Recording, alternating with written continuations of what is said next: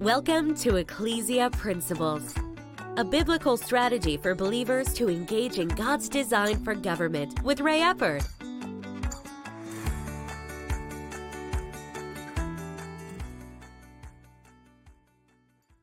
Hello, glad you could join us again today. We're looking at what we're calling the spiritual dynamics of government.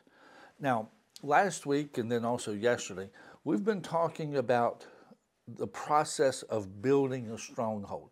Now, it may not seem like that is relative to government, but ultimately, the crowning achievement of the spiritual wickedness in heavenly places is to institutionalize their designs, their plans into government, so that their thoughts of disobedience, that the information that they are exalting against the knowledge of God becomes a stronghold and becomes, if you would, the law of the land. The spiritual dynamics of government. Let's read 2 Corinthians chapter 10, verse 5. And yesterday we introduced the third step of creating a stronghold, and that is when the thoughts and the information become arguments. He says, casting down arguments and every high thing that exalts itself against the knowledge of God, and bringing every thought into captivity to the obedience of Christ.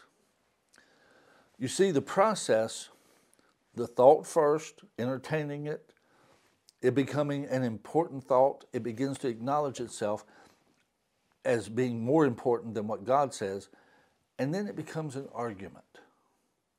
If you look at our culture, it started out really, let's say, in the 60s. There were other things before that, but especially some of the things that we're talking about right now. The idea in the 60s was more like, well, everything should just be okay, and we should just be able to be happy with each other. And it was a very loose environment. And the thoughts of having boundaries, having guidelines, everybody should just be free, just be free. That thought became prevalent during that time. And if you would, the next step, the exalting itself against the knowledge of God, that whole concept then a couple decades later began to be more of a, well, shouldn't that be my right? Shouldn't I have the right to be free? Well, it's not talking about liberty. It's, in that sense, freedom is a realm without boundaries. Liberty is freedom within a framework, if you would. Now, what most people talk about freedom is, I get to do what I want, no boundaries. And it began to move that. And really, where we are now is we are in the place of arguments.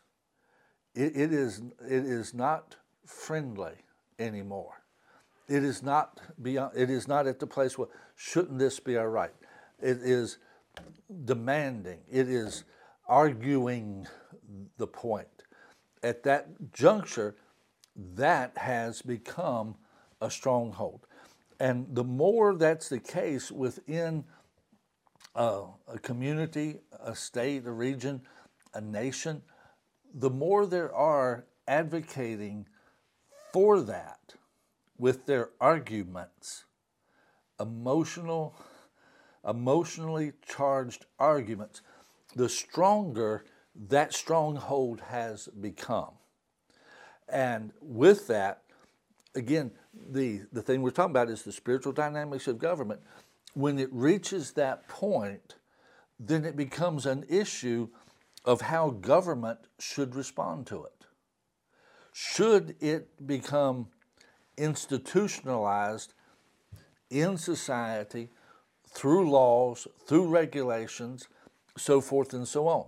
Now, see, the thing we've got to remember is behind all of this is the spiritual host of wickedness in heavenly places, the rulers of the darkness of this world, the powers that are underneath of those, and then the local principalities, the spiritual realm that's involved with that has been pushing that agenda.